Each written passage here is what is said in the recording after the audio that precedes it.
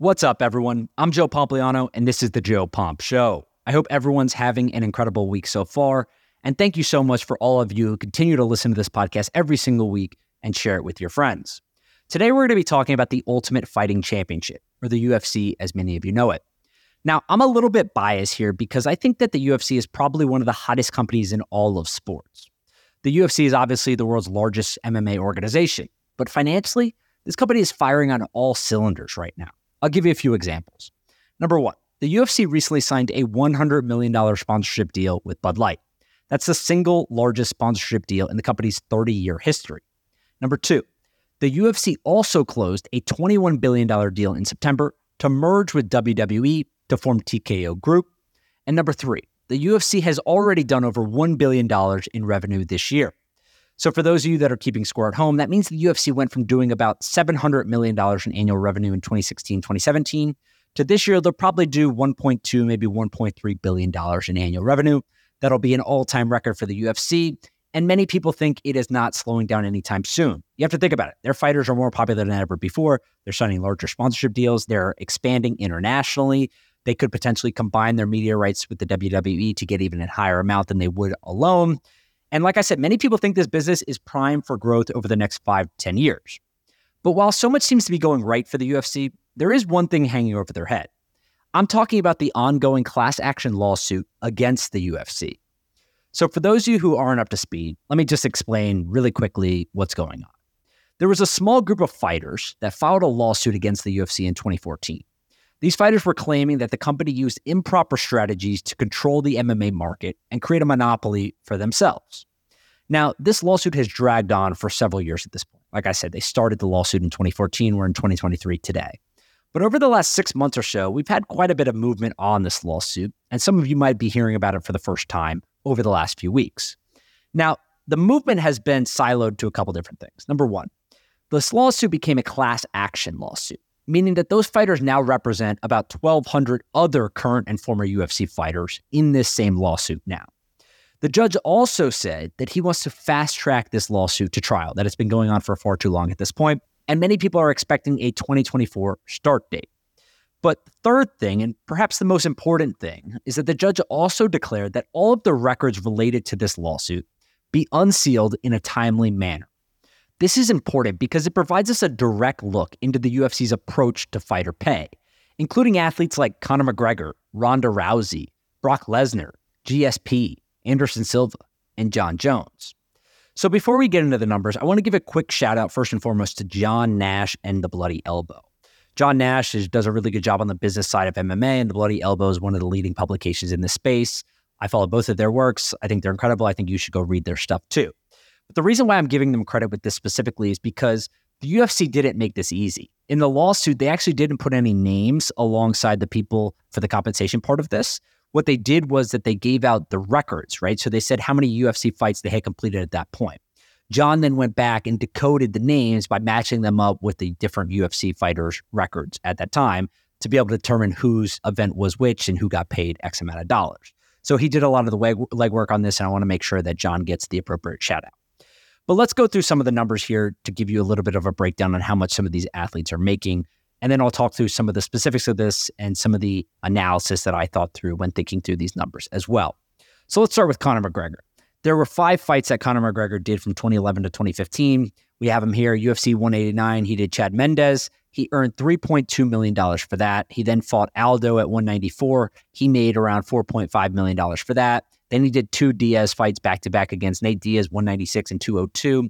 He made essentially $5.6 million for each of those. So just over $10 million or $11 million for those 2 fights combined. And then UFC 205 against Eddie Alvarez, he made $6.8 million. So this was what I would argue towards the height of Conor McGregor, right? This is 2016. This was, I guess, right before the Floyd Mayweather fight, and he was becoming incredibly popular. He was drawing $6.8 million in personal pay. That's how much he got paid for that event against Eddie Alvarez. Now, we also have Ronda Rousey, John Jones, Brock Lesnar, GSP, Anderson Silva, and other people too. I'm not going to go through every single one of them. Conor McGregor was the highest paid athlete on the list for all of his fights. Brock Lesnar did make $8 million for facing against Mark Hunt in UFC 200. That was for a big bonus, though. He got a multi-million-dollar bonus for that from a pay-per-view perspective. And most of the other athletes, call it John Jones, he's making somewhere between like $1 to $3 million per fight for those years. GSP was in that same ballpark, $3 to $4 million per fight. Anderson Silva, again, same ballpark, $2 to $4 million per fight. But that's where the athletes were at. Ronda Rousey, her first fight, UFC 157 in this lawsuit, she made $574,000. But then every fight after that, she made somewhere between $1.8 million to $4.8 million. So she was making a lot of money too in the grand scheme of things. Now, instead of digging into all the details and the specifics of each payment, you guys get the point. They're making, low level 7 figures per fight, depending on maybe $6, $7, or $8 million potentially per fight, depending on how big they are and the bonus that they receive from the UFC. But a few things come to mind when looking at these numbers, and that's really what I want to talk about today. Number one, these numbers serve as a reminder. This is a reminder that earnings estimates from companies like Forbes and other people like that should rarely be taken at face value. Now, I quote Forbes all the time. In most cases, it is the best estimate that we have with some of these things, but I've talked to athletes about this stuff before. I've seen different numbers myself, and now we get numbers from lawsuits specifically from the UFC, right? These are truthful numbers. These are real numbers here. And they're drastically different from what Forbes reported Conor McGregor was making at the time. Now, I don't think we can put all the blame on Forbes or whoever wrote these articles for them at the time. Conor McGregor is on record lying about these things. He has told fabrications of how much money he's been making in some of these fights. So I think some of that might be just taking him for his word. And if he's not being truthful, what can you do about it? But they said Conor McGregor made $27 million for his second Diaz fight and his Alvarez fight. They said he made $18 million for his Mendez, his Aldo, and his first Diaz fights. When in reality, Conor McGregor took home less than half of what was reported by Forbes at the time. So when Conor McGregor was labeled as the number one earning athlete in the world, whatever year that was, it was still probably accurate because all of the money came from his Proper 12 sale. But on the other years, when they had him ranked up there for making all this money from his UFC fights, a lot of that wasn't true. And the one thing to keep in mind here is that you may say, okay, Joe, that's just pay-per-view money. That's just his contract with the UFC. What about sponsorships? What about social media? What about, Instagram posts, whatever it is? The reality is that he's not making anywhere near enough money from that other stuff to cover the difference from what Forbes would have been reporting and what other people would have been reporting. And the reason for that is simple. You have to remember that the UFC controls all the sponsorship stuff. So it's not like boxing where you can wear your own shorts into the ring and you're getting paid to do that. That doesn't happen in the UFC. They own the rights to the uniform. They get paid from their sponsors to have everyone wear the same stuff. They control the ring. They control the octagon, everything that's in there as well from a sponsorship perspective. So maybe he made some money on social media. Maybe he had sponsorship, stuff like that. He absolutely did. I don't want to diminish that.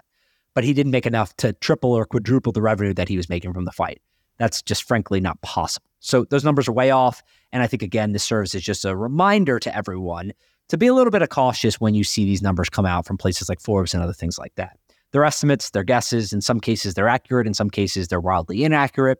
No one really knows until the numbers come out publicly, like we've seen with the UFC and in other cases. But more importantly, these financial figures also shine a light on two potential problems for the UFC specifically. Number one, increasing competition, and number two, future compensation. Let's start with the increasing competition part. So some of you have probably seen what's going on in the space. PFL is making waves as of late. They recently just got a huge investment from Saudi Arabia. They obviously signed this new contract with Francis Ngannou. They seem to be doing a relatively good job.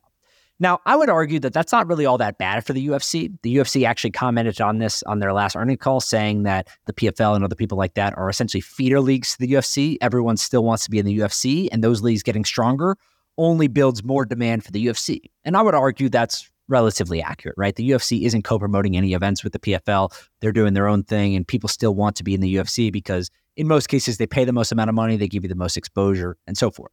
So I don't have a huge problem with that. I think that everything's good in the MMA space. All those organizations doing better is good for the UFC. But I do think that there is something to be said about what we've seen in the boxing space. What's up, everyone? Quick interruption to talk about today's sponsor, Plunge. Now, Plunge is one of my favorite companies at the moment. Co-founders Michael Garrett and Ryan Dewey got addicted to cold plunging at the beginning of the pandemic. But when they went to go buy a cold plunge online, everything was so expensive. So they literally built their own.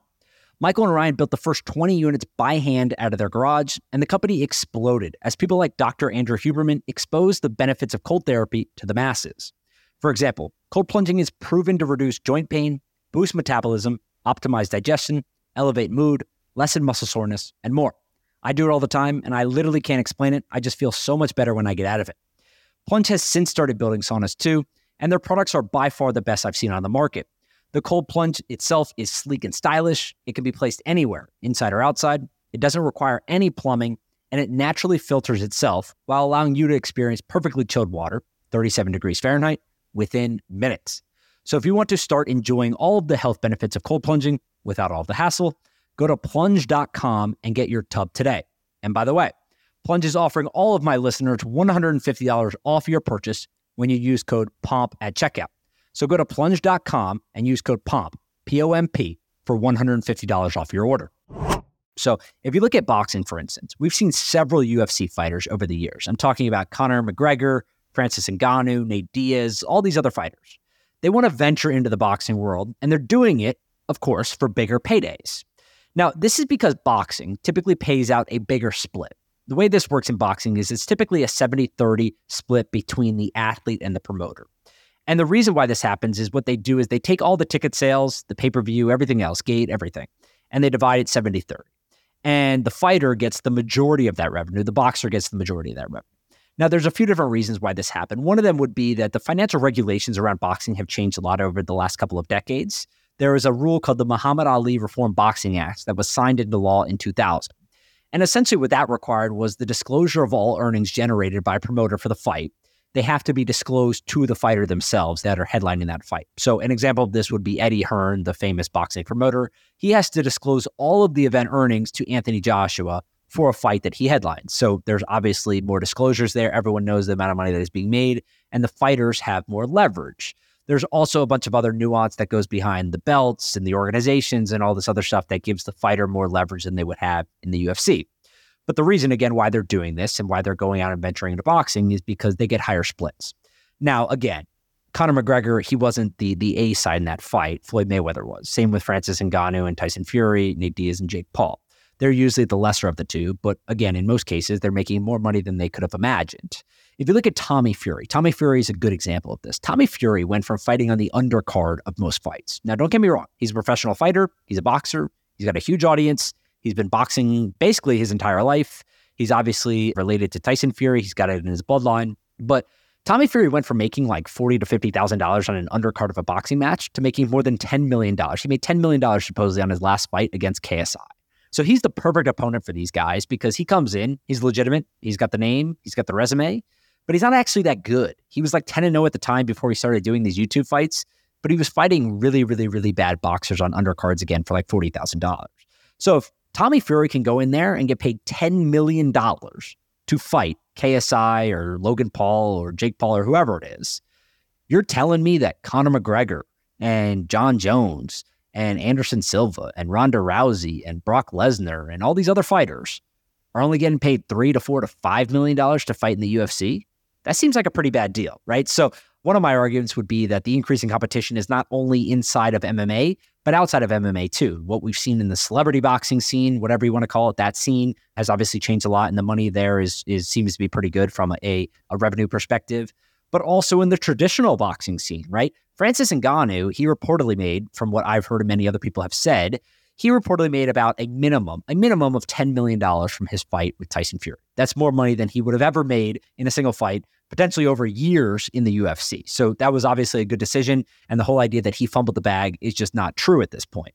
But more importantly, the fact that he performed well and the fact that other people now want to see him fight Anthony Joshua or other people like that, he's going to make even more money on his next fight because he now has some amount of leverage, right? People are going to buy the fight specifically to go watch him face another opponent.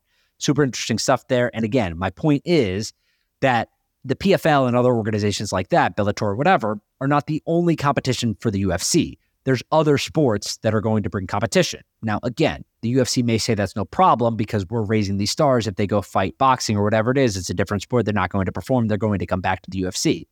And that's probably true. But the fact that they're getting their biggest payday out of the sport that they represent, I think is a concern to some degree. Again, 70-30 splits in the UFC.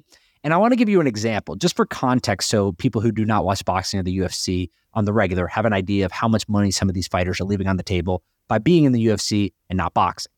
So let's use just the most basic example. I'm not going to get into all the expenses, all that kind of stuff. Obviously, that's part of all this. I don't want to diminish this, but I just want to give you a high-level example of exactly what the numbers would look like. So let's look at Conor McGregor's two of his fights that came out publicly through this lawsuit. One was at UFC 196 and one was at UFC 205. These were two fights. One was against Nate Diaz and the second was against Eddie Alvarez. So Conor McGregor, for the first fight against Nate Diaz, he made $5.5 million. That was about 9.1% of the total revenue that the UFC collected from that event. So about 10%, we'll call it, of the revenue from that event. It was very similar numbers for UFC 205, his fight against Eddie Alvarez. He took home $6.8 million, which was a little bit more than his first fight against Nate Diaz, but a similar percentage, 10.3% of the overall revenue for that event for the UFC. So on average, those two fights, Conor McGregor made about 10% of the total revenue that the event made for the UFC. Again, a lot of other stuff goes into this, but just on a face value level, he made about 10% of the total revenue of the event. If you would have calculated what he would have made at boxing as a 70-30 split with the UFC as a top headliner, he would have made somewhere between $42 to $46 million, right? So just think about that in context. He took home $5.5 to $6.8 million for those two fights, $5.5 to $6.8 million. If he had a 70-30 split with the UFC as a top headliner, those numbers would equal out to $42 to $46 million. That's a drastic difference. I don't think I could say drastic enough there. That's a drastic difference in money that Conor McGregor would have taken home if the revenue split was similar to boxing. Again, different sport, different economics, different expenses, all that stuff. I totally get it. Boxing, in most cases, the headliner is the real fight. All of the undercard fights, no one's really tuning into. They want to see the headline fight. The UFC is not always like that. Sometimes there's multiple headliners. Sometimes there's other fights on the undercard that people are really interested in. I agree. There's a little bit of nuance to this. But just the idea that there's such a gap between this, I think, is a huge risk. And then that leads me to my next point, which is that if you look at the UFC in total today, they're paying out drastically lower than every other sports league to their athletes. And the way this works, again, some of you may know this, some of you may not, but these leagues negotiate through CBA. So all of these leagues, the NFL, the NBA, MLB, NHL, etc., all of these big US sports leagues have a players' union. The players' union negotiates with the league to determine how much revenue what percentage of revenue they're going to get via salaries. So this is when we have lockouts if they can't agree, and these numbers fluctuate. They change. They're give and take depending on what the athletes get. So maybe in the NFL that the NFL owners won't be willing to increase the amount of money that the players get from the revenue split. So the players will go to the owners and say, okay, we want to practice less, right? So again, there's nuance to this, and it depends on kind of what sport you're talking about and what union you're dealing with. But most of these leagues, again, the NBA, NFL, NHL, and MLB, are around 50%, plus or minus 50% that gets split. So they call it basketball-related income in the NBA, for example. The players in the NBA get 51% of all basketball-related income, but for, ease sake, we'll say 50%. So if $100 of income is made in the NBA, it's split 50-50. $50 of that goes to the players, $50 of that goes to the league and its owners. That happens in the NBA, that happens in the NFL, the NHL, and the MLB because they have a union.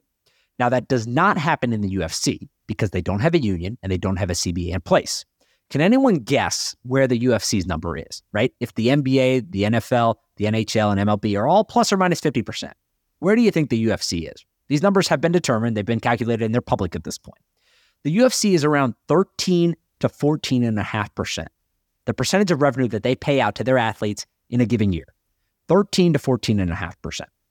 Now, the reason why this is so important is because the UFC is a publicly traded company at this point. Now, it's combined with the WWE, so we don't get a real deep look into all of the finances because it's treated as one entity. Maybe that changes over time. We still have a little bit of a look into the financials, but it's probably not as concrete and detailed as we would like. But the reason why I'm so fascinated with this is because the UFC in 2022, they reported $1.14 billion in revenue. That came down to $387 million in profit. So that's a 34% margin. If this was ever to change for the UFC, so if they ever lost a lawsuit, if any of the rules or the laws changed, if a union was formed in the UFC, if they ever created a CBA, if they ever changed the amount of money that they were paying out relative to the other leagues, right? So they bumped that up from 13 to 14.5% to 20% or 25% or 40% or 50%. That's directly impacting this business's margins, right? So 34% margins, pretty damn good. They brought in $387 million in profit last year. You cannot tell me that they cannot pay their athletes more. They can, absolutely 100%. But they now have shareholders, right? And what is the idea behind a shareholder? You're there to maximize shareholder value. So the UFC, Dana White, obviously the people that are running this business today are not going to be willing or want to change this anytime soon.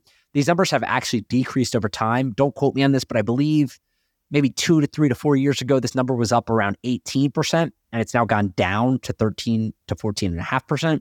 So it's actually getting worse, not better. And this is one of those things that everyone needs to keep their eye on, because if this lawsuit ends up going the distance and these athletes, these fighters win this lawsuit, we may see fundamental change in the way that UFC not only treats its athletes, but compensates its athletes. And that can have a negative impact on the stock price, obviously, of TKO, but it could have a negative impact on how this business is run, because today, hey, they're kings. $387 million in revenue last year, and profit last year, 34% margins, $1.14 billion in revenue, probably going to cross $1.2, $1.3 billion in revenue this year. Things are going well. Like I said, everything's firing on all cylinders. But it certainly doesn't feel right that someone like Conor McGregor is only making $5 to $6 million per fight. Now, I get it, that's a lot of money, but when you zoom out and you look at the context of this, if you add up all of Conor McGregor's fights over the last decade in the UFC, he's obviously one of the company's biggest stars. Even from a marketing perspective, you can't even possibly place value on that. But just the gates, the pay-per-view, everything else from the headline events that he has been involved in, he's generated $1 billion in revenue for the UFC. So him getting paid $5-6 million a fight obviously is significantly lower than you would imagine. And it's much lower than not only would he earn in boxing, but other leagues like the NBA, NFL, NHL, MLB, MLS, etc. would pay out to their athletes because, again, they have a union and they have a CBA in place. So I'll keep you guys updated on this stuff as things progress. Like I said, things continue to get more interesting week by week as more information comes out. This isn't going to be the last you heard about this lawsuit. Things are progressing faster than we could have even possibly imagined, and more details are sure to come out over the coming weeks and months and potentially years at this point. That's it for today, though, guys. Thank you so much for listening to this podcast. I hope you enjoyed it and you were able to learn something. I know I had a bunch of fun putting it together for everyone. If you haven't done so yet, please make sure you rate and review the podcast. Leave me 5 stars. Tell me what you're enjoying or what I could be doing better. Otherwise, I hope everyone has a great week, and we'll talk later.